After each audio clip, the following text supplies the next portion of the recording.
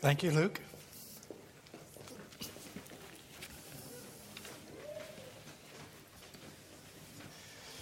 So the Exodus just occurred there.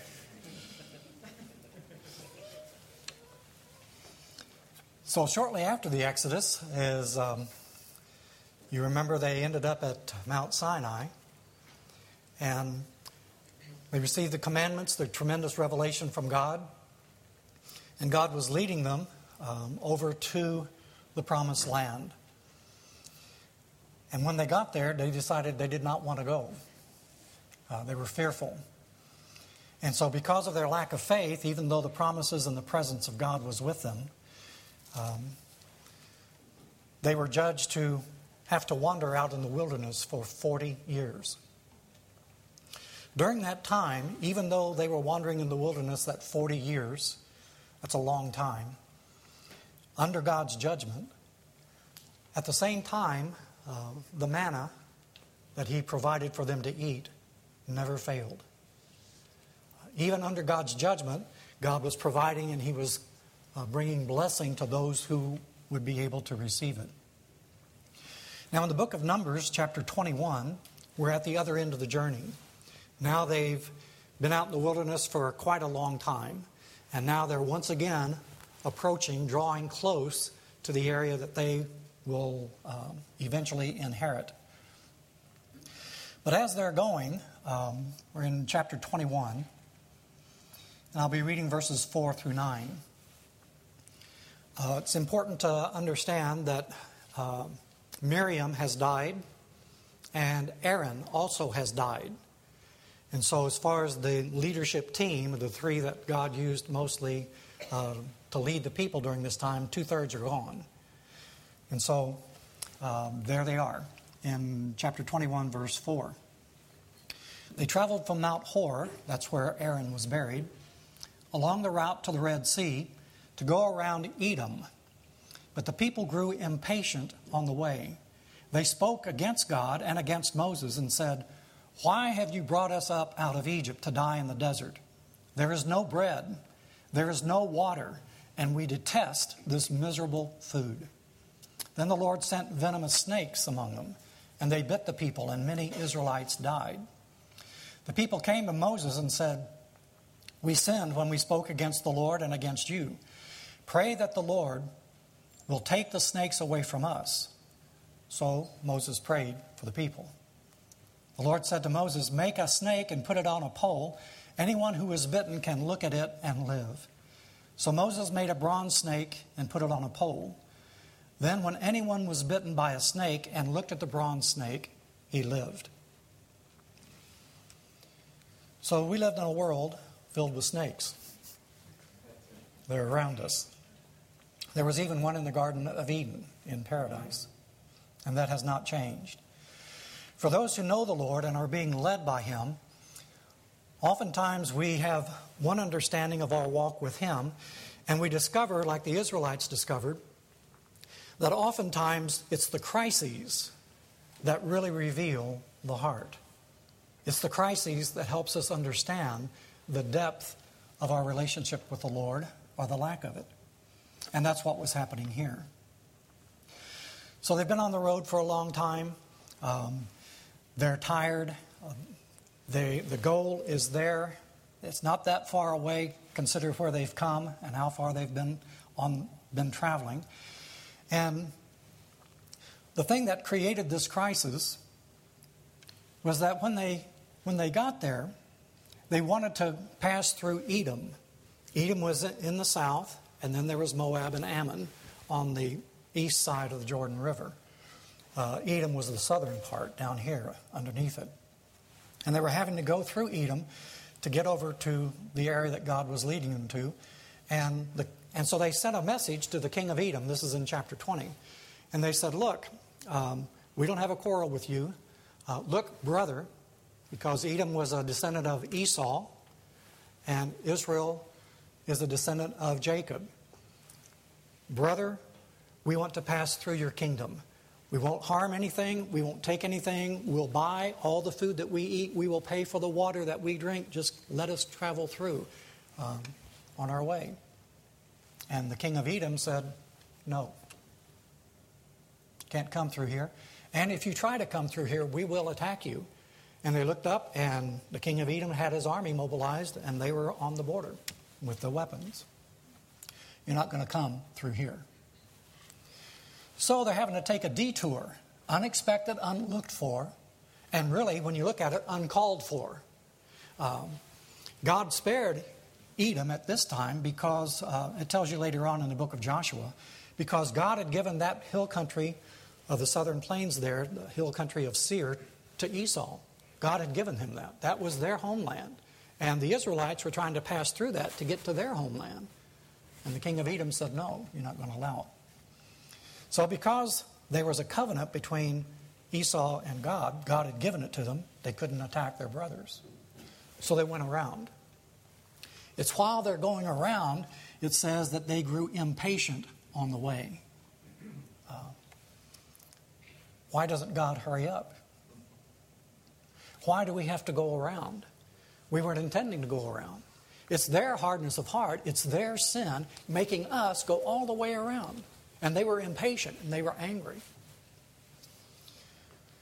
You know, sometimes as we come before God, even with our prayers and all of that, we get impatient in the way. Well, Lord, I prayed today, I prayed yesterday, and now it is today, and I don't have the answer yet. Either you don't care, or you're not going to answer, or I don't know what the problem is. I prayed yesterday. Why isn't the answer here? You know, everything that Jesus did, He did for us. And if you remember on the Mount of Transfiguration, Jesus was there with the disciples, and He was transfigured in their presence, transformed.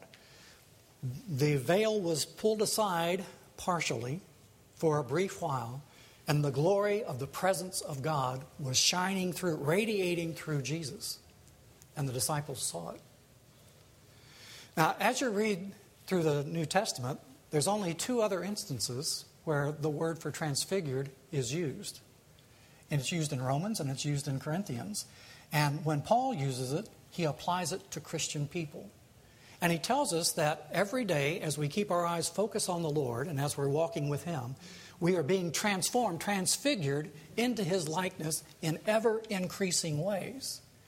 So what happened, what Jesus revealed on the Mount of Transfiguration, God intends for you and for me. For Jesus, it took place just in a second. For us, it takes a lifetime. But in that lifetime of walking with the Lord, He is transforming us as surely as the transfiguration of Jesus on Mount Sinai. Because Jesus is in us. And His glory, His radiance shining through us. It's just a long-term project for us. Sometimes we get impatient for the glory of the Lord to be seen in us and through us. Like the Israelites, the way is long, unexpected detour, crises unlooked for and unexpected come, challenges to our faith. But if we keep focused on Him, He will lead us through, and the glory of the Lord will shine through us because of the presence of His Son, who is the glory of the Lord.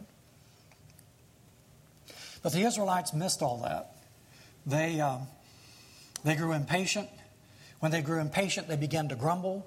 They began to complain. They were actually rebelling against God and Moses, His leader. So they spoke against God and against Moses. And then they began to question God's motive. And I think this may be the reason that God sent the serpents. And why it was a serpent made of bronze or brass that they had to put up on that pole. Because this is an echo of Genesis 3, isn't it? Where the serpent in the wilderness begins to question, in the Garden of Eden, begins to question the motive of God. And he plants that doubt in the heart of Adam and Eve, and then they're not happy with what God had given them. So look around us. We are a blessed people. We are a blessed nation. And everything that we have is a result of grace. It's all gift. Everything is a gift. The health of our bodies, the talents and abilities that we haven't done anything to earn them or deserve them. God just gives them to us when we're born. These are all gifts that God has given to us. So they began to grumble and complain against God and against Moses. Why have you brought us up out of Egypt to die in the desert? He's leading them to their homeland. He's leading them to the place that He has provided for them. You remember Jesus told the disciples, I'm going away because I'm going ahead of you to prepare a place for you. The place is there. You're on the journey. Don't get weary on the trip. You brought us out here to die. There is no bread. There is no water. And we detest this miserable food. Wow. Well, they didn't have bread because they weren't growing wheat or millet or spelt or any of the other things they used to make bread out of. They're not doing that. That's true. They didn't have that kind of bread. No water. Well, in chapter 20, they had the same problem. And God caused water to come out of the rock for all those people and all of their cattle. God miraculously provided for them. This wasn't the first time. If they needed water, God provided it for. Well, there's no water here. And we detest this miserable food. They've been eating this food every day, some of them their whole life. The manna. We detest this manna, this food. Without it, you would have died a long time ago.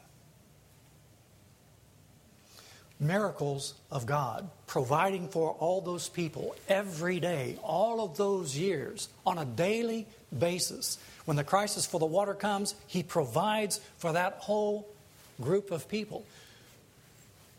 But here they are, grumbling and complaining. Miracles taking place in their midst, and because it happens often, it's not a miracle anymore. So when the miracles become commonplace, we begin to take them for granted and expect them. And once we begin expecting them, then we demand them. And once we demand them, we think it's our right to have them. Kind of like freedom in this country.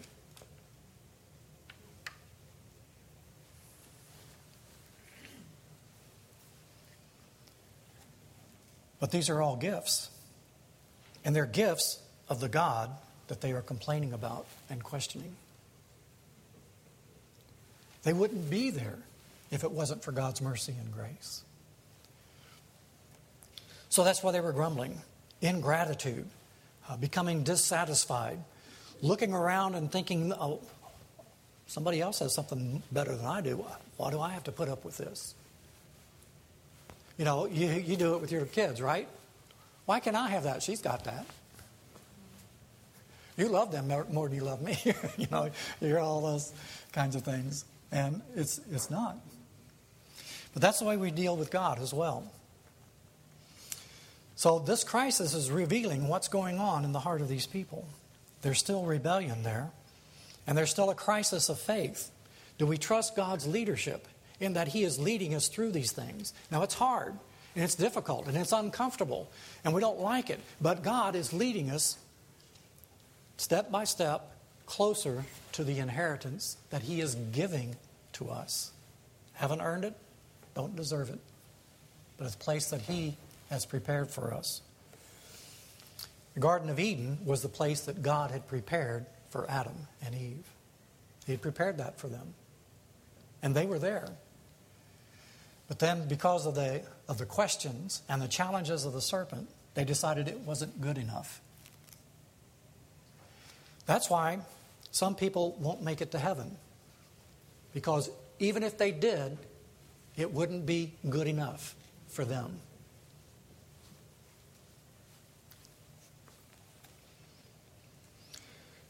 So the Lord sent venomous snakes among them. They bit the people, and many Israelites died. That's what happened in the garden.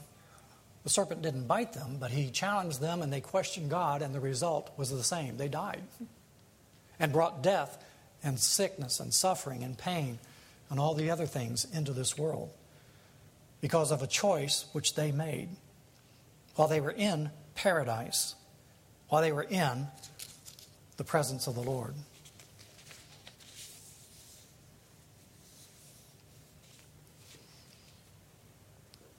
So as the people were speaking against Moses and God, God sent these snakes. They began to bite them. And the people then realized once the judgment of God comes, as the psalm says, whenever God slew them, then they would turn to him. Whenever he killed them, then they would say, oh, we've sinned. So when we're under God's judgment, that's when our hearts begin to go back to him. When we're in crisis and need and we can't help ourselves. It's a pity because many times, not always, many times we bring this on ourselves through our ingratitude, through our grumbling and complaining. The Israelites could have said, well, it's not our fault. It's the Edomites. Those guys didn't let us go through. And so that put us in this position. Yeah, but the Edomites weren't grumbling. They weren't complaining. They weren't rebelling against God at this point. The Israelites were. So now they go to the very man that they were complaining and grumbling about. They went to Moses and they said, we sinned when we spoke against the Lord and against you. Pray that the Lord will take the snakes away from us. And this happened over and over again during this wilderness wanderings. They would come, they would rebel against Moses. They would even pick up stones to kill the man. And then when the crisis came, he's the very one that they would look to bail them out. We treat God that way all the time, don't we? Like they're doing it right here in the book of Numbers. Complaining and grumbling against God, but they know God's the only one who can help them.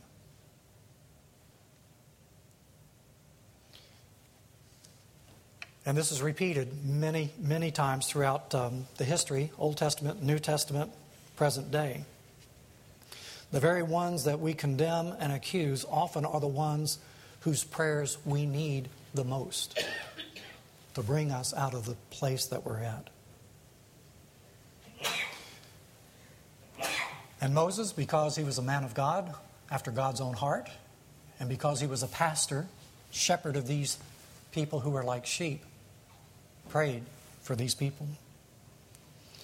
And as he prayed for them, God said, okay, here's the answer. There is a solution. You take this serpent and you stick it up on a pole. If they want to look there, they can live. If they don't want to look there, they will die. And so now the issue becomes, we believe the Word of God and we have faith in the Word of God, or we die. There's nothing magical about that brass snake. It was a piece of metal. It was dead. It was inert. It was just a piece of metal stuck up on a stick. That's all it was. They knew that. They understood that. The issue was, will you obey God and look to Him in order to save your life or not? If you want to be rebellious and die. That's our options today, aren't they? We can look to the Son of God and have life, or we can stay in our rebellion and we will die. It's just that simple. It's not a complex thing. These little children up here, they could understand that. They could understand that part.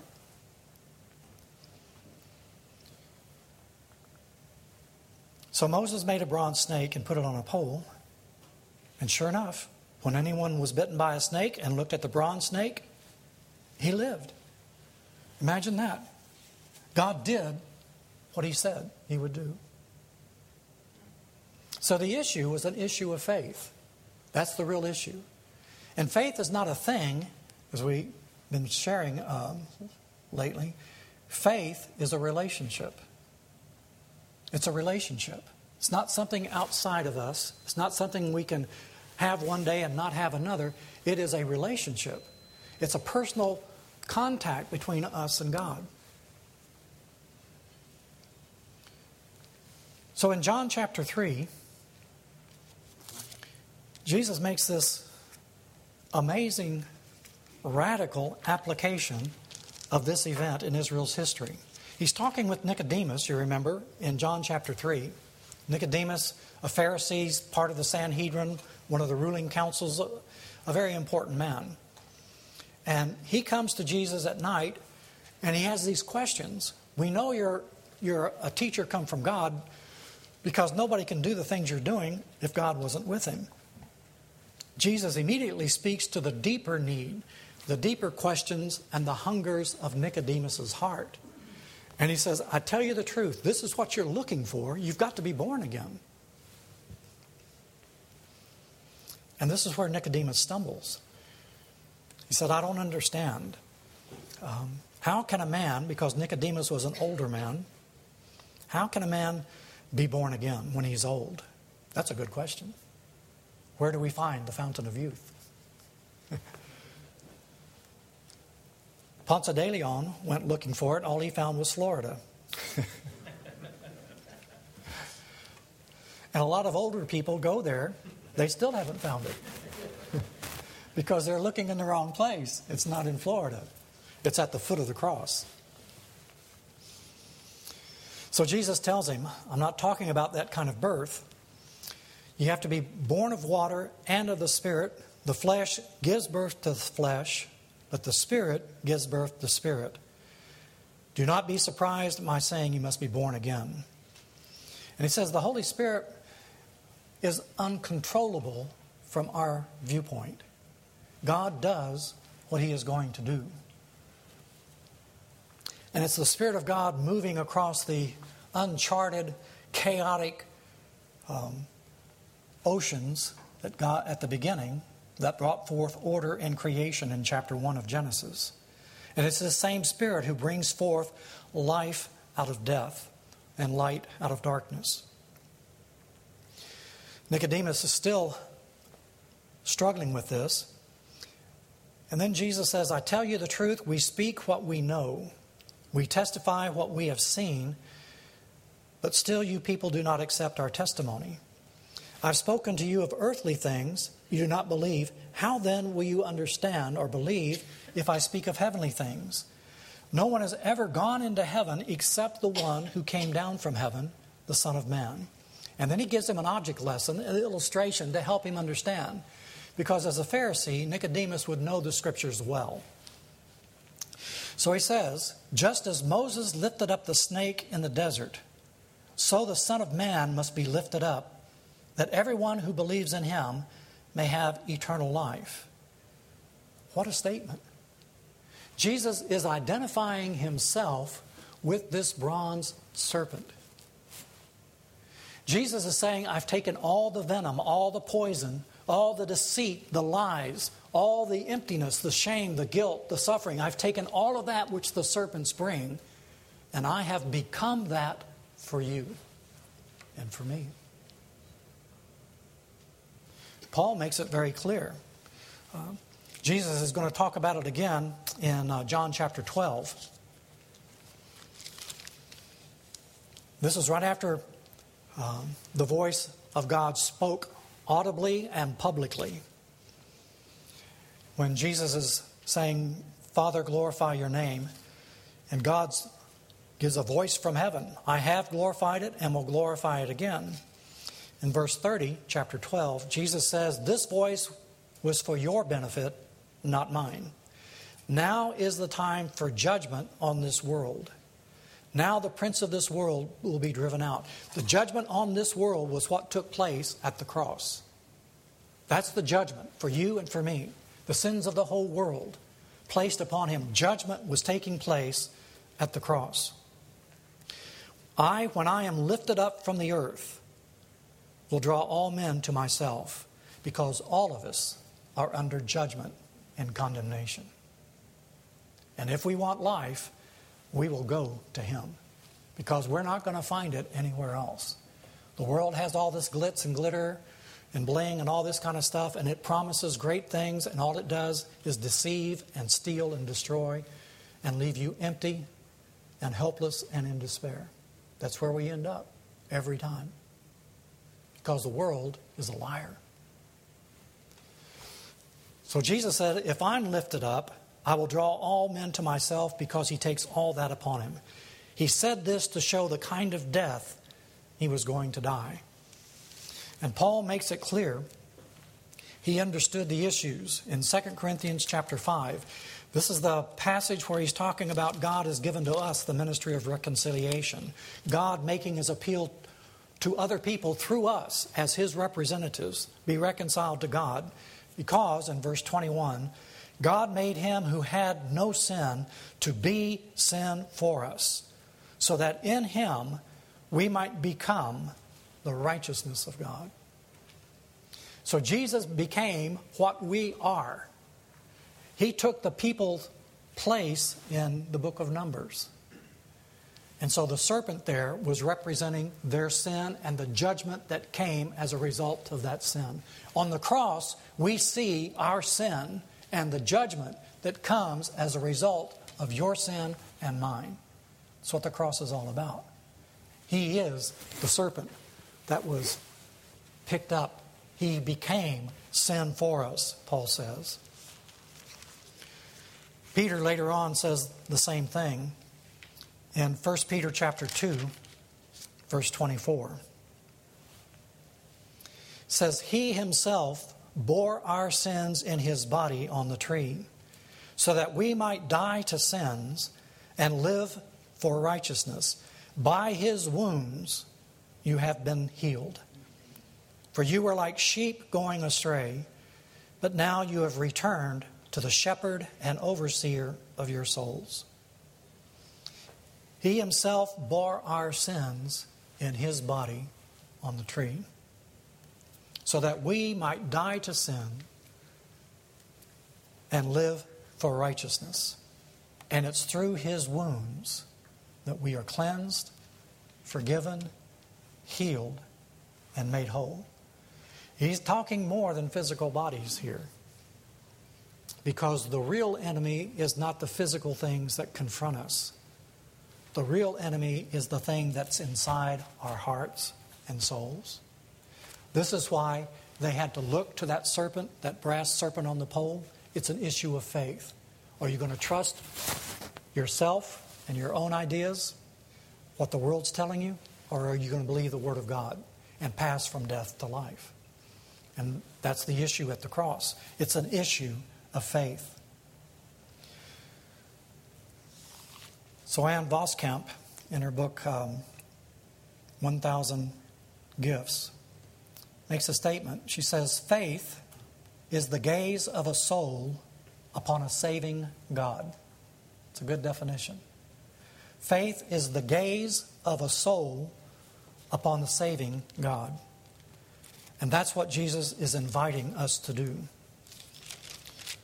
Hebrews chapter 12. Therefore, since we are surrounded by such a great cloud of witnesses, and all those people in Moses' day, those who looked and lived, are part of this cloud of witnesses. They're the testimony of those who've gone before us. Let us throw off everything that hinders us and the sin that so easily entangles. Let us run with perseverance, not being impatient, trusting God to hear our prayers and answer in his way, in his time. Let us run with perseverance the race marked out for us.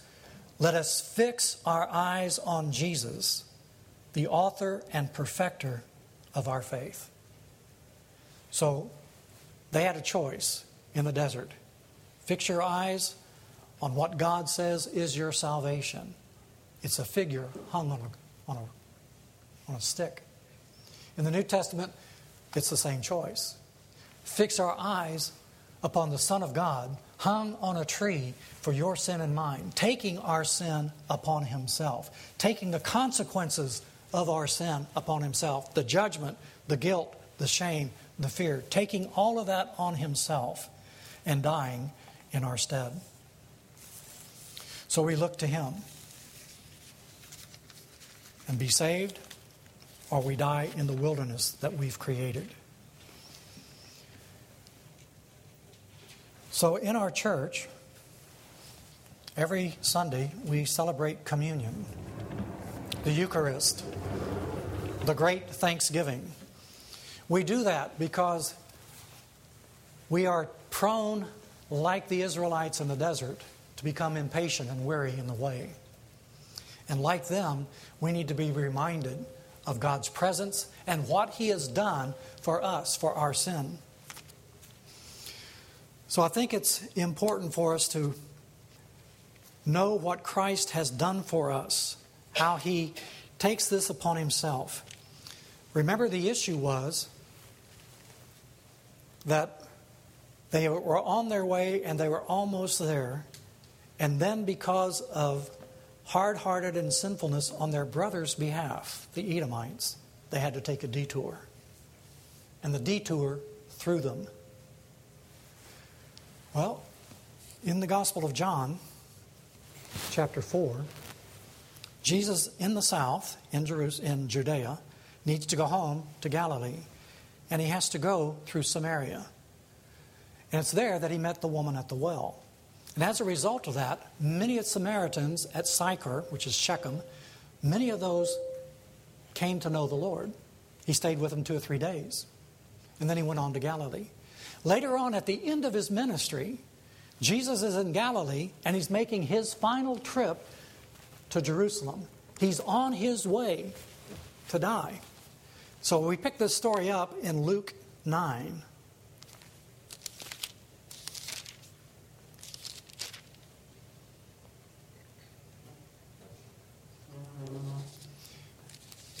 And it says, as the time approached for Him to be taken up to heaven, He's going to the cross, Jesus resolutely set out for Jerusalem. And He sent messengers on ahead who went to a Samaritan village to get things ready for Him. But the people there did not welcome Him because He was heading for Jerusalem. So here Jesus is. He's on His way to die, to take their place on the cross. That's where He's going. And He's on His way toward Jerusalem.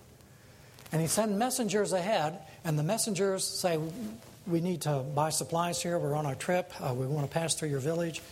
And they said, no, we don't want you here. You're not welcome in our town. Detour. James and John are Israelites. And they are like their ancestors. Lord, give the word and we'll call down fire from heaven and we will burn all those people to death. Inconveniencing us, making us go around.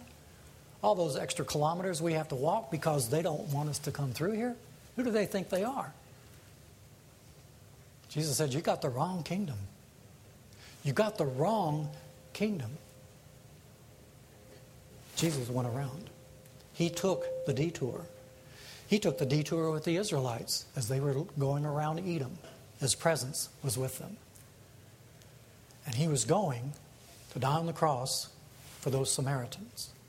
Later on, in the book of Acts, Philip, after the persecution starts, he goes down to Samaria. Miraculous things are happening. There's a lot of people coming. They send back Peter and John, one of the ones who wanted to call down fire. And John becomes the instrument of salvation to those people.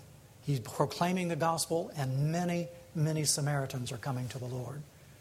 That's a better thing than the fire and destruction, isn't it? It's not killing our enemy that's at stake here.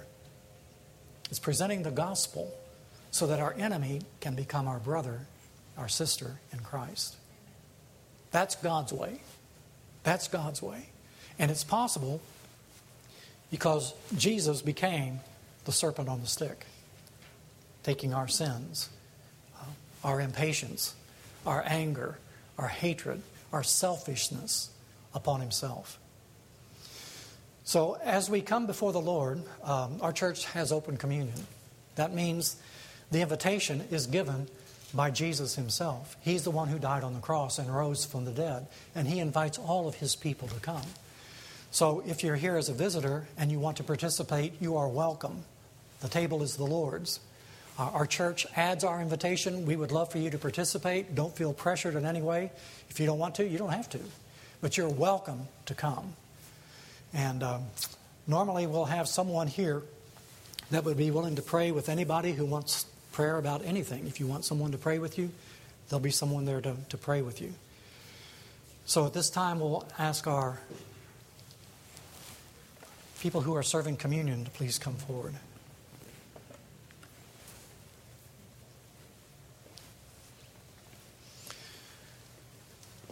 We do this today because on the night that he was betrayed, Jesus took bread. And after he had given thanks, he broke it and he gave it to his disciples, saying, "Take, eat. This is my body. It's broken for you." After supper, he also took the cup. And after he had given thanks, he blessed it and he gave it to his disciples, saying, "All of you drink from this cup. This cup is a new covenant in my blood. It's shed for you and for many. It's for the forgiveness of sin." Jesus is the one who is the real manna from God, the bread from heaven. He's the one who gives life and sustains life to us. And he presents himself before us this morning. He invites us to come with all of our sin, like the people in the desert, understanding that this is our doing, and we need forgiveness and cleansing, or we will die. And so we come confessing our sins to the Lord, acknowledging His grace and the power of His blood to shed and cleanse and to forgive and to bring healing at the deepest level. And so that's why we come.